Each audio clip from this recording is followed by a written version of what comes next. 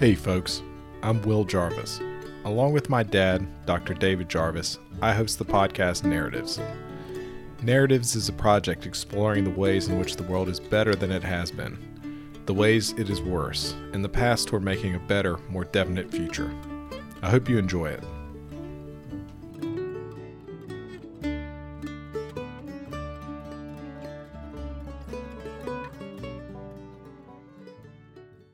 Could you go ahead and just give us a quick bio and what you're about and what you're interested in? Sure. So I've been involved with investments and markets for somewhere in the neighborhood of 30 years, graduated from the University of Pennsylvania Wharton School of Business. As an undergrad, went into management consulting because I really wanted to try to understand businesses, recognized that my interest within businesses was largely around valuation and financial structuring. Left consulting to co-found a software company with some friends of mine from both school and the consulting world, with the focus of the software being on valuation, effectively codifying the tools that I'd learned to use over the first couple of years of my career. And to the extent any 25-year-old can be an expert in something, I become an expert in corporate valuation. That actually unintentionally led into the public markets. Our software package was discovered by a gentleman named Mitch Julis, who is one of the founders of Canyon Partners and has turned into a mentor throughout my career for me. Mitch suggested that we link our calculation engine to the public equity databases, turned it into an equity valuation tool, which we then began to sell into the investment management space. And that led to the sale of that business in 1999 to a firm that ultimately became Credit Suisse.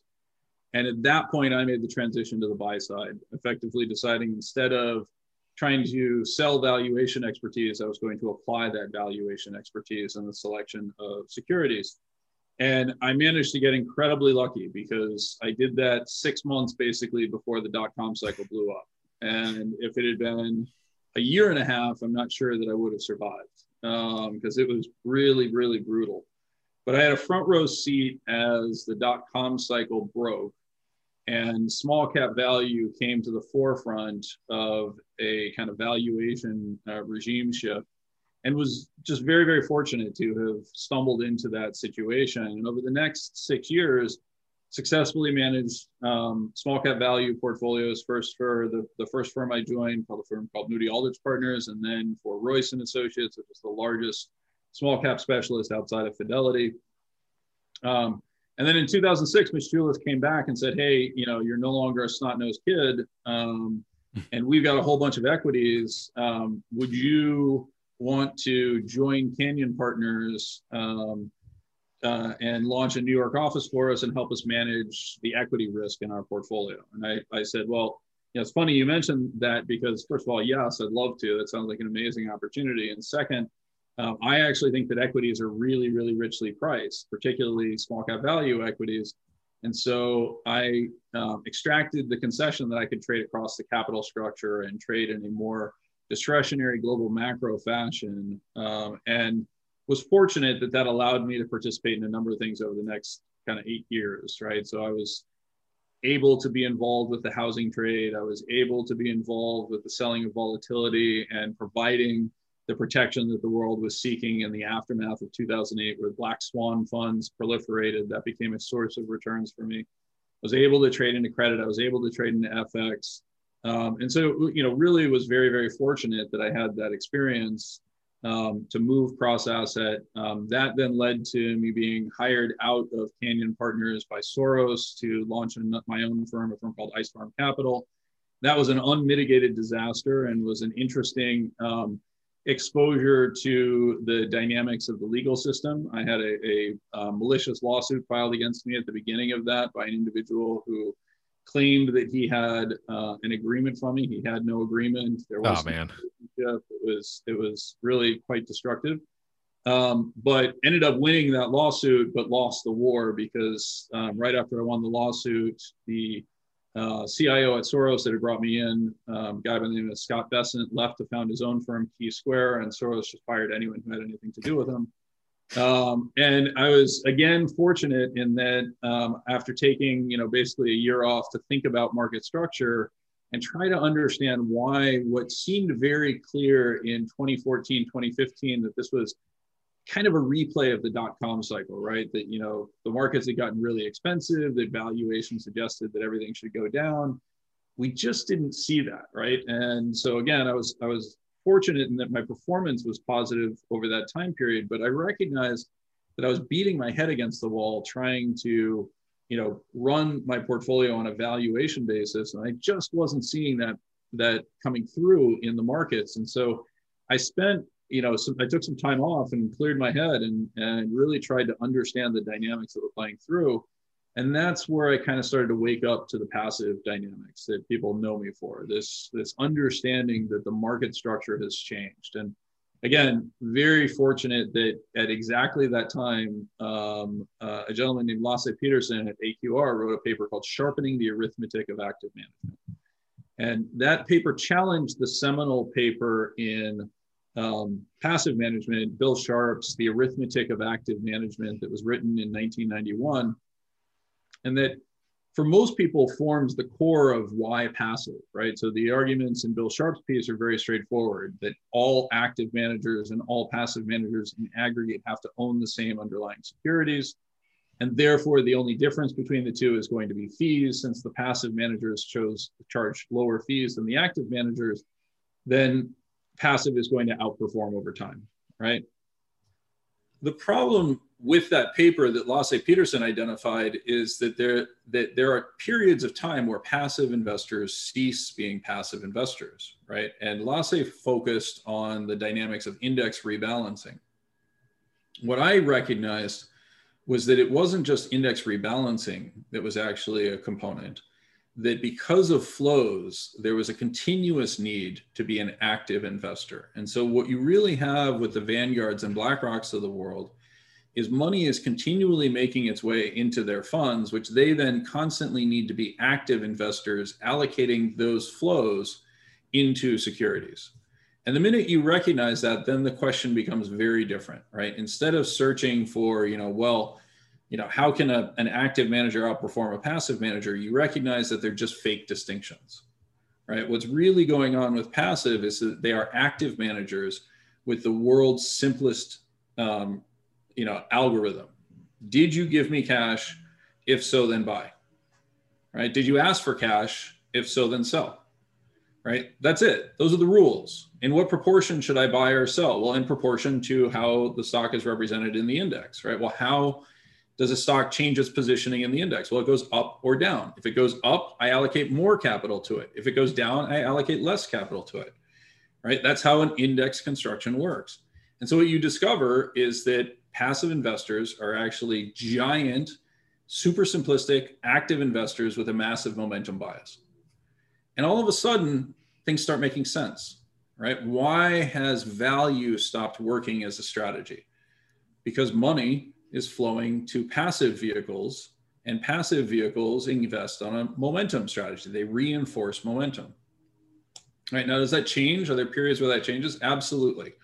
Right. So in 2016, we saw a value cycle that was driven off of the recovery from the January, February 2016 lows.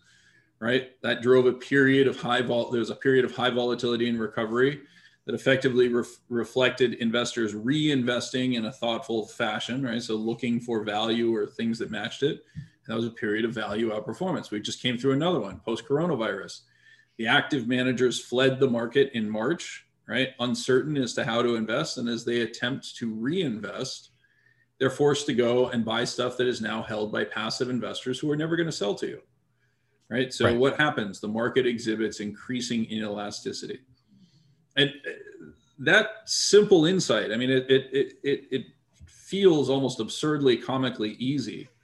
But the minute you kind of stop thinking about it in the context of, active and passive actually meaning something, and instead really obscuring the fact that they're the same investor, they just operate off of different rules. They have to be active by definition, because Bill Sharp, to go back to Bill Sharp's paper, his definition of passive is somebody who never transacts. Well, how does that person get into the market? They can't. Right? It has to be magic. Exactly. So by definition, they can't be passive investors. They can't exist. And that just changes the way you think about it. That makes a lot of sense. And Stuart and I, we came out of college, we started looking at investing, and we're like, wow, Pat, we read Jack Bogle's book and we're like, wow, that makes a lot of sense. And so when Stuart actually found your work, we're like, wow, this is a different voice, and we want to kind of bring you on and talk to you about this. Can you tell us what shifted in 2006 with 401ks? I think this is really an important kind of fact most people don't realize. So in 2006, there was something called the Pension Protection Act, and the Pension Protection Act changed the character of how 401ks were used. So remember that, this is almost a residual of the Cass Sunstein sort of nudge type dynamic, right? And the concern was that, or at least the stated concern was that American investors were not adequately saving for retirements. And they needed that nudge, right? They needed an additional incentive. And so the Pension Protection Act of 2006 had a couple of changes to it. One is it dramatically expanded access to 401ks and created significant incentives for corporations to offer 401ks. It also created incentives for compensation in the form of employee matching, right? So all of a sudden, investing through a 401k, if your employer offers you, you withhold 6% and your employer offers you a 4% match. Oh my God, that's like a dream come true, right? You're generating incredible returns simply by participating.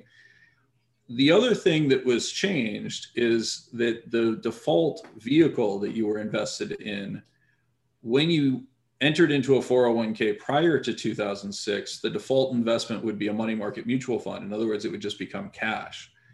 And one of the big complaints is that many people did not ever change that election. And so they were just accumulating relatively low yielding cash. Now, that wasn't a problem if it's 1990 and the Fed's paying 9%.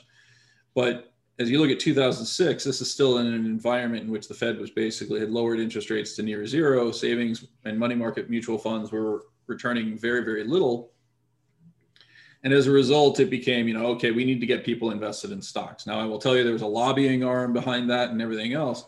But what was decided was that the human resource manager at the company that offers the 401k would designate something as a qualified default investment alternative. And you would automatically flow into that. The first implementation of that tended to be what are called balanced funds. So, 50% stocks, 50% bonds.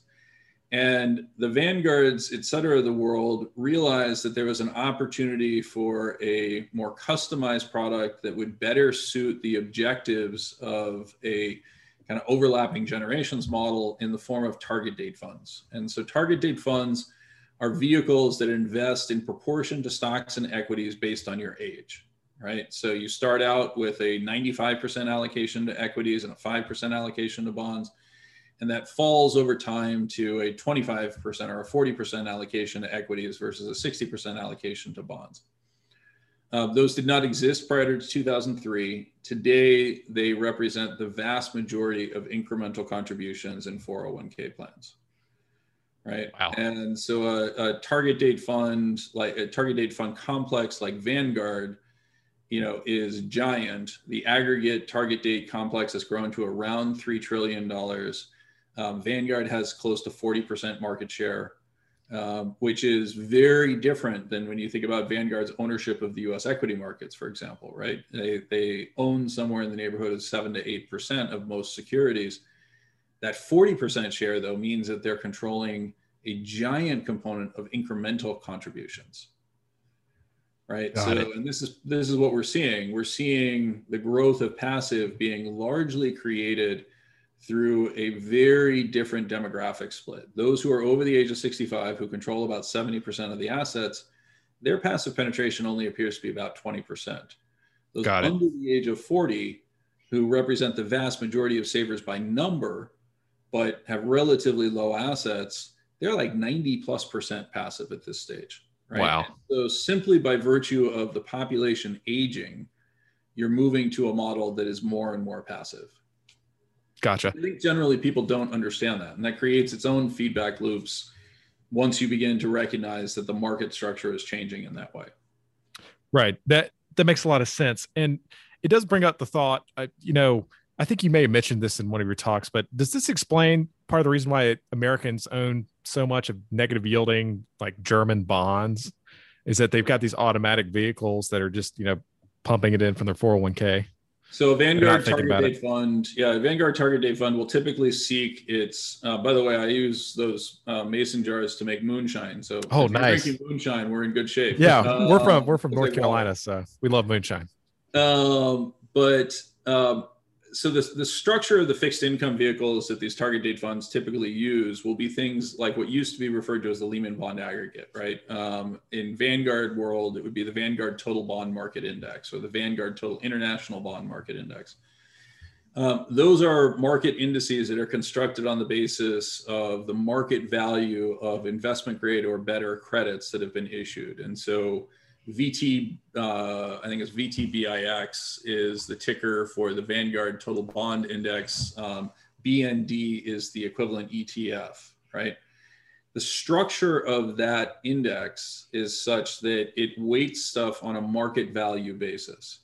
And the perverse impact of cutting interest rates is that when you cut interest rates, bonds that are longer in duration and higher in coupon rise in price, right? The duration sensitivity matters. And so perversely, you end up with the lower your coupon is, the higher your duration, effectively, the longer it's going to move, right? So when interest rates get lowered, these negative yielding bonds rise in price and actually become the largest components of the index. And so, you have this fantastic overrepresentation of these indices buying negative yielding bonds. And as a result, in many situations, we see very different dynamics in terms of passive outperformance in active versus passive vehicles on the bond side, because the bonds, that exposure to duration, that exposure to coupon, there's many more ways the game can be played to improve the cash income relative to what we're seeing in those products. But yes, the simple answer is if you actually look at who owns negative yielding German bonds, and everyone kind of is like, who would buy this stuff? Well, the answer is your mom, right? That makes sense. So what you mentioned some of the negative effects, but why should we be concerned about these massive inflows? And people aren't thinking about this. It's just automatic, and people don't even know it's happening. Just the inflows into passive. So I think there's two separate issues that are actually that are really important. The first is, we know how this system works, or at least more accurately, like I've demonstrated how this system works as money flows in. The problem is, if money tries to flow out from passive vehicles, that lack of discrimination is going to manifest itself in the opposite direction, right? And the second problem that I would argue that is occurring is, because we no longer have a sense of discrimination or discounting embedded as the core component of how capital is allocated, we've lost much of the point of markets, which is to help us establish the marginal cost of capital for a corporation, right? To understand how capital could be allocated more properly, right? And that's the objective of markets. We've perverted the message of markets into one that they are designed to deliver a return for savings, right? That they exist as a utility for American retirements or UK or European retirements. That's not what markets do, right? That's not what they're supposed to do, at least. And by confusing that role, I would actually suggest that we're creating all the problems that everybody points to, right? The Fed there's a brilliant paper that just came out, by the way, that actually highlights the fact that the Fed has been captured by the fear of systemic risk, right? That the reaction function of the Fed changed when you introduce the concept of non-diversifiable risk in a CAPM type framework, right? Because the way it's supposed to work is, you're supposed to bear the risk of the individual security that you've selected, but the market risk, the aggregate risk, right, that exists, that's non-diversifiable, well, the Fed views that as part of its role to smooth that process out and prevent the catastrophic effects of a generalized increase in the systemic risk factor, right? A crash, in other words, or a major recession.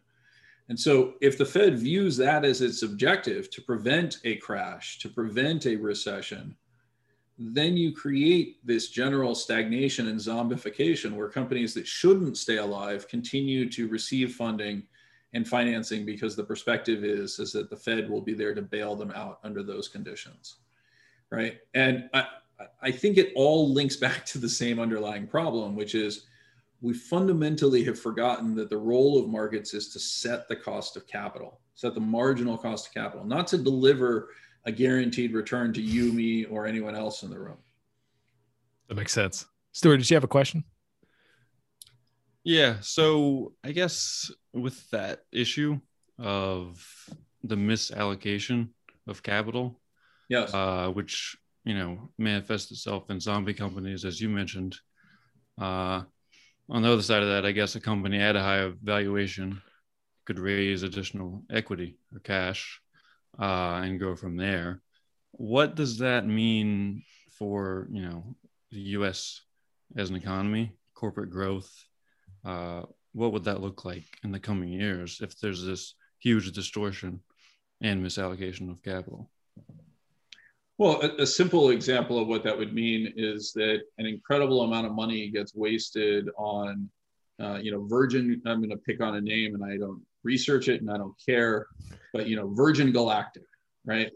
Tourism in space, right? Well, I mean, this is, whether it's real or not, the simple reality is that the mechanisms of index inclusion and the SPAC process have created the perception that this company has something to offer, or any number of electric car companies that have no revenues today, but huge prospective revenues off into the future. We're receiving the message that these are valuable entities, and we're providing them with the capital that effectively allows them to hire engineers that would otherwise be available to real auto companies like a General Motors or a Ford, right? If those companies end up succeeding, then you have what's called a positive bubble, right? You have positive effects from it, similar to the positive effects from the build out of the internet and the dot-com cycle. I'm fairly skeptical that we're seeing that, right? What we're actually seeing is resources being provided and tied up in unprofitable companies that are pursuing various forms of R&D or activities that offer very little reward, right? I mean, space tourism, at some point, sure, right? In the next 5 years, next 10 years, man, I'm going to take the other side of that equation, right? But we receive a message from the market that says, hey, this is a super valuable component. If you believe that the market is trying to send you a discounting mechanism, right? There's supposed to be information there. What I'm highlighting for people is that information no longer exists. What you're increasingly seeing is a series of forced transactions created by systematic rules. Right. Makes sense.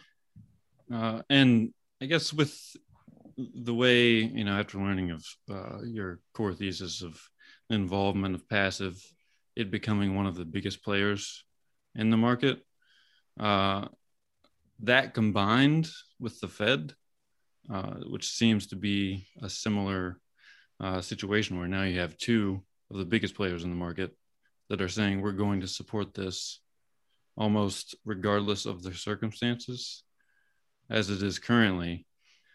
How does that trend reverse itself? And I know you've mentioned in the past some measurements of, say, if passive moves past 50% of managed assets. So the question that you were asking very quickly, Stuart, just to reorient myself, you were saying, is there anything that can stop this? You mentioned issues when it passes 50%. Is that correct? Correct.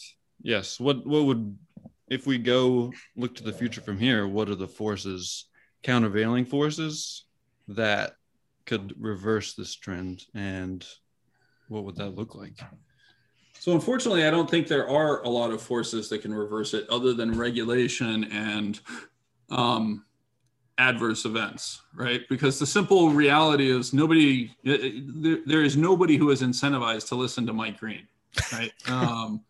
You guys are generous with your attention, and others who follow me in the financial media are generous with their attention. But the simple reality is that Vanguard and BlackRock control the regulatory apparatus through lobbying activities, regulatory capture, the general narrative, et cetera, right? I mean, I am hopelessly conflicted as a hedge fund manager to tell you that your interests are adversely affected by choosing to go with the cheapest solution to allocating your capital, right? I understand that. There's no reason for me to have credibility when making that argument. The world's smallest violin plays for the active managers who are charging fees for managing other people's assets. Unfortunately, what that means is that I don't think that this stops, right? Target date funds continue to grow in popularity. The regulatory environment continues to favor allocating assets to passive vehicles. Recently in Australia, they just passed a regulatory ruling as it relates to their superannuation funds, which are similar to the 401ks in the United States. The rule is that if you are an active manager participating in superannuation, which is basically everything in Australia, and you underperform your benchmark for 2 years in a row, you are now barred from participating in superannuation. Right? Oh, so what's the solution set? Everybody moves passive, right? Right. Same thing is being considered in the UK. In the United States, under the Biden administration, one of the proposals that's being evaluated for 401ks is that not only do you have the target date funds as the qualified default investment alternative, but once you're in a target date fund, to get out of the target date fund allocation would require you to pass a financial literacy test. Oh, Jesus. Right. So now imagine you're a 25-year-old and you're trying to decide how you want to allocate on your 401k. First, you're automatically participating in it. Second, you're put into, you're 25 years old. So you're put into something like the Vanguard 2065 fund, right? That is supposed to pay off when you're, 65 or 70 years old. You feel very comfortable with that. But if you want to change it, you're going to have to pass a financial literacy test, right? Like nobody's going to do this. It's already got 85% plus share. Now we're talking about raising the barriers even further. And so what that means is that no incremental capital is going to come into active managers. And what people misunderstand at their core is they can look at the market and say, well, it's 50% active, 50% passive.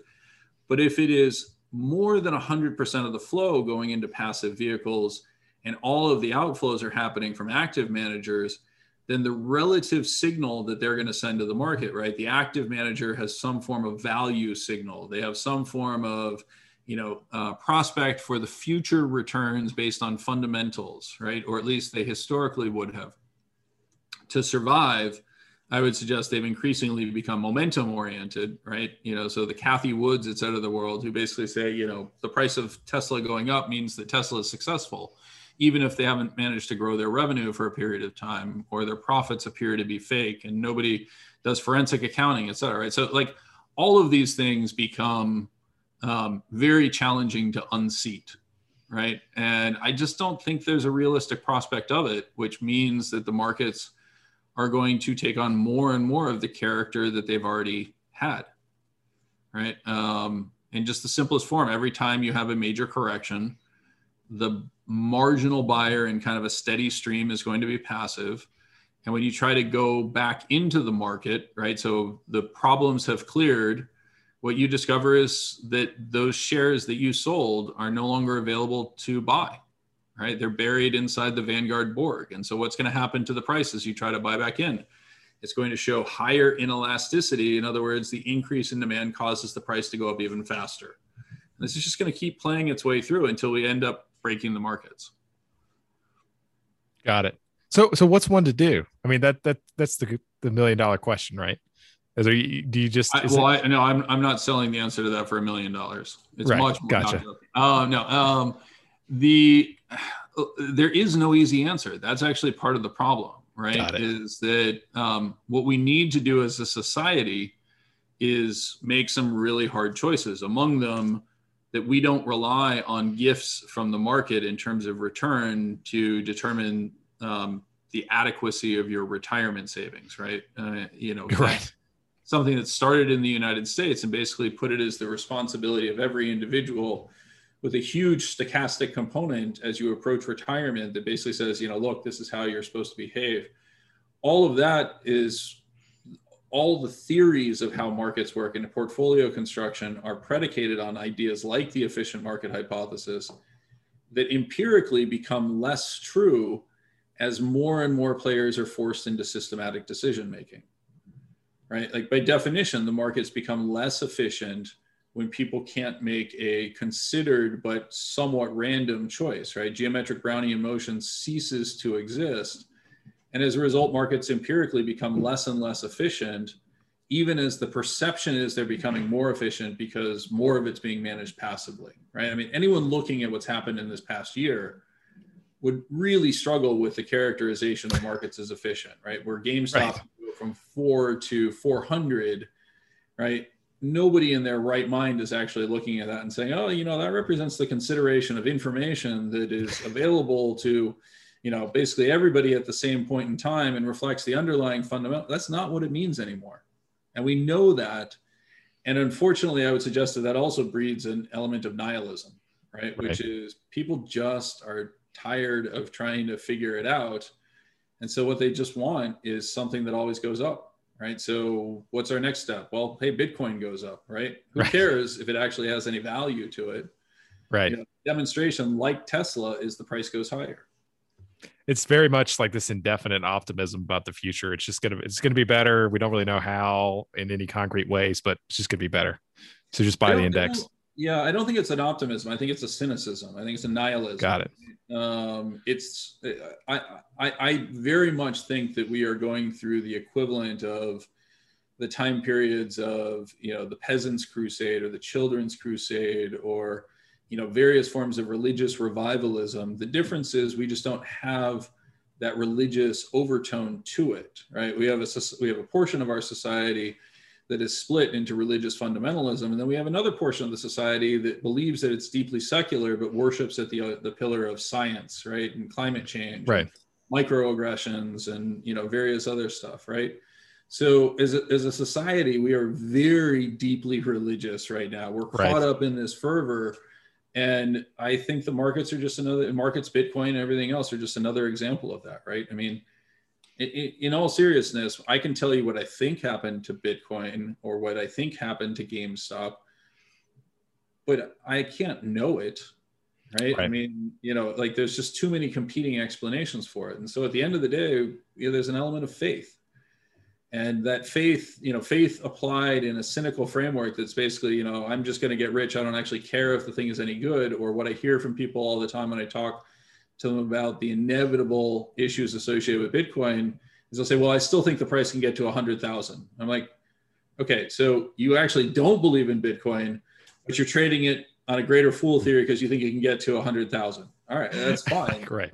I mean, you're a big boy, you're a big girl, go in and do it. That's your choice. That makes sense. I wanted to ask you quickly and move on from passive. What's your view on the U.S.-China relationship? How do you think this ends up playing out? It's a complicated issue. Yeah, I was going to say, so we got 15 seconds now. So I think the U.S.-China relationship is unfortunately one that was founded on mutual self-deception, and like any relationship that has a flawed underlying foundation is coming to its inevitable conclusion, which is a messy divorce, right? And the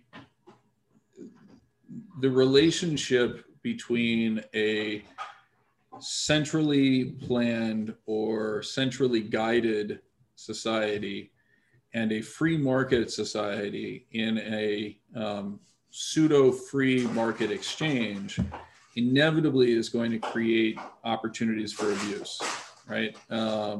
China, by virtue of being able to guide its policy and choosing very mechanically, is making some of the same choices that Japan made under the Ministry of Technology in the 1980s that proved to be very difficult for the US to manage, right? So the challenges to the US auto industry.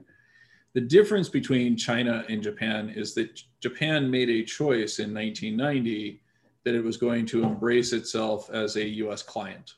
And so they acceded to limitations on exports. They acceded to limitations in terms of their policy. China doesn't see itself that way, right? It doesn't see itself as a supplicant of the United States or as a client state. If anything, it sees itself as an emerging rival. And as a result, the relationship between the two, I think, is much more hostile. The US is both more afraid of China than it was of Japan. And China, candidly, is more hostile to the United States than Japan was. The irony is that I think they end up in the same place or with similar outcomes for similar reasons. I think China may have a worse outcome than Japan did.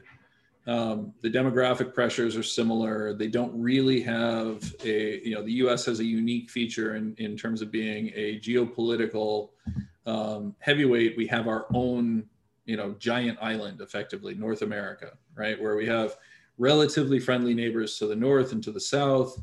No need to worry about significant invasion from either of those. And then on either side, we've got these incredible moats that we call the oceans, right? And so staging an invasion of the United States to permanently take away our land or to permanently take away our resources is extraordinarily difficult and is something nobody has managed to accomplish since the British in the War of 1812, right? China is a very different story because it has tons of continental neighbors, some of which are of similar scale and resources, certainly as a broad cultural dynamic, right? So India, while it is smaller economically, is larger on a population basis, slightly larger on a population basis. The Middle East is significant. Russia is significant in terms of its natural resources and technological base. Europe is significant. They all occupy the same island, right? They can't allow each other to grow to be the sort of hegemon that the US is. They're in a Nash equilibrium, effectively. There's constantly an incentive to defect from any alliance. Right. That's the work of Harold Mackinder. You probably heard me talk about it before. He didn't know the term Nash equilibrium, but that's the underlying state of affairs. So Japan was smaller than China, but like China, like it really has no prospects of ever rising to be a global hegemon unless it captures all of its neighbors. And that's really hard to do, right? People don't like to be invaded. People don't like to be occupied. We've discovered that in the United States by virtue of our attempts to do so in places like Afghanistan and in Iraq, right? That's not a good policy. We didn't like it in Vietnam either, right? I mean, it's just like, it's not a good policy. It's not easy to pull off. Right. And so I don't think there's a lot of prospects for China doing it successfully, but they'll have to find that out for themselves. And my guess is, and you've heard me say this as well, I think they're being goaded, but encouraged to do this by other players who want them to move too soon, taking advantage of China's sense of, the century of humiliation. Now is the opportunity to recover from it. The innate dynamics of that insecurity that comes from being a conquered nation, right? Like they need to move faster. America is incredibly arrogant, right? And I understand how arrogant I sound in terms of saying something like this, but the reality is that we've kind of earned that arrogance, right? And it's not a function of us being better or anything else. It's just geographically, we have this incredible asset that, lay it out on a board game and the game of Risk. Right. How do you actually beat the United States? It's really hard, really, really hard. Really difficult. We're doing the best job we possibly can to screw it up. So it's, the way you beat us is you cause our society to fracture, and we intentionally give up those assets, right? We create two United States, and then we're fighting constantly for superiority on the North American continent with ourselves. Right. That makes sense. Well, one more really quick question. Mike, are you an optimist or are you a pessimist? It depends on how you want to think about those terms. So I am an optimist in terms of the eventual outcome from human ingenuity and our ability to solve problems when liberated to do so, right? When we are able to use a market system and a system of free market exchange to communicate our wants and desires with each other, my sense is that human innovation will solve virtually all of those problems over time, right? Now, wants are unlimited, so there will always be relative positioning, and no one will ever be perfectly satisfied. But if I compare the wants that I have when I wake up in the morning right? Which basically consists of, I want to lose weight. I want to be happy. I want to make sure that my children are doing well, et cetera, right? Like the vast majority of those concerns pale in comparison to what my ancestor in a cave would have worried about in the morning, which is, if I step outside the cave, am I going to be attacked by a saber-toothed tiger Right. as I attempt to gather, a subsistence level of berries and nuts, right? Man, my problems are really small, and I assign all that to human ingenuity. And so it's tough not to look forward and say the world is going to be a much better place 100 years from now. If I look at the next 5 years, I'm concerned. Right? The short term is that we don't want to make the hard choices right now, right? We're engaged in a process of kicking the can down the road, and we do so over and over and over again. And anyone who's been through that process knows that's fine if, the road widens out and there's a recycling center at the end of the road where you can kick the can to. Right. But if the road just gets worse and worse and worse, right, you're not actually solving anything. Definitely. And I kind of think that's, you've heard me say this elsewhere. What people tend to miss is the story of basically 1870 to 2000 was one of unbelievable expansion of human capital, right? The global labor force in 1900 was somewhere in the neighborhood of 1 billion people. By the end of the 20th century, it's 5.5 billion people, with a record number of those able to communicate their interests and wants through market economies. Right. As I look at the next 100 years, that 5.5 billion really only grows to about 6 billion. And that's relying on very generous estimates of population growth in places like Nigeria and Indonesia. Right. That's a world that struggles for growth and struggles to solve the problems of how do we handle inequality. Right. Because growth is one of those things that solves many of these issues. How do we handle the dynamics of deteriorating population growth or negative population growth in many of the richer countries of the world, and population explosions in many of the more subsistence areas of the world, right? I'm not Malthusian at all. I actually think that what we're dealing with is almost perpetual level of surplus, but the unwillingness of the developed market to share its systems of laws, its systems of markets with those in the developing world through things like immigration, that very clearly is we're turning against that as growth becomes more challenged. And I think there's a link between those two. I think it's a fundamental misunderstanding of what generates growth. But, so to answer your question, optimist long-term, concerned about some of the short-term issues, but ultimately quite bullish on the United States as long as we don't, basically commit social suicide. That's great. Well, thanks, Mike. Where can people find you? They can find me in my house. The only place you can be in Corona. In Corona That's world. right. That's right. No, the easiest way to find me is on Twitter at ProfPlum99. You can find me. I do a regular series on Real Vision, and you can find me and my partner Wayne on our blog at logicafunds.com. Awesome. Thank you, Mike. Thank you. Well, that's our show for today. I'm Will Jarvis. And I'm Will's dad. Join us next week for more narratives.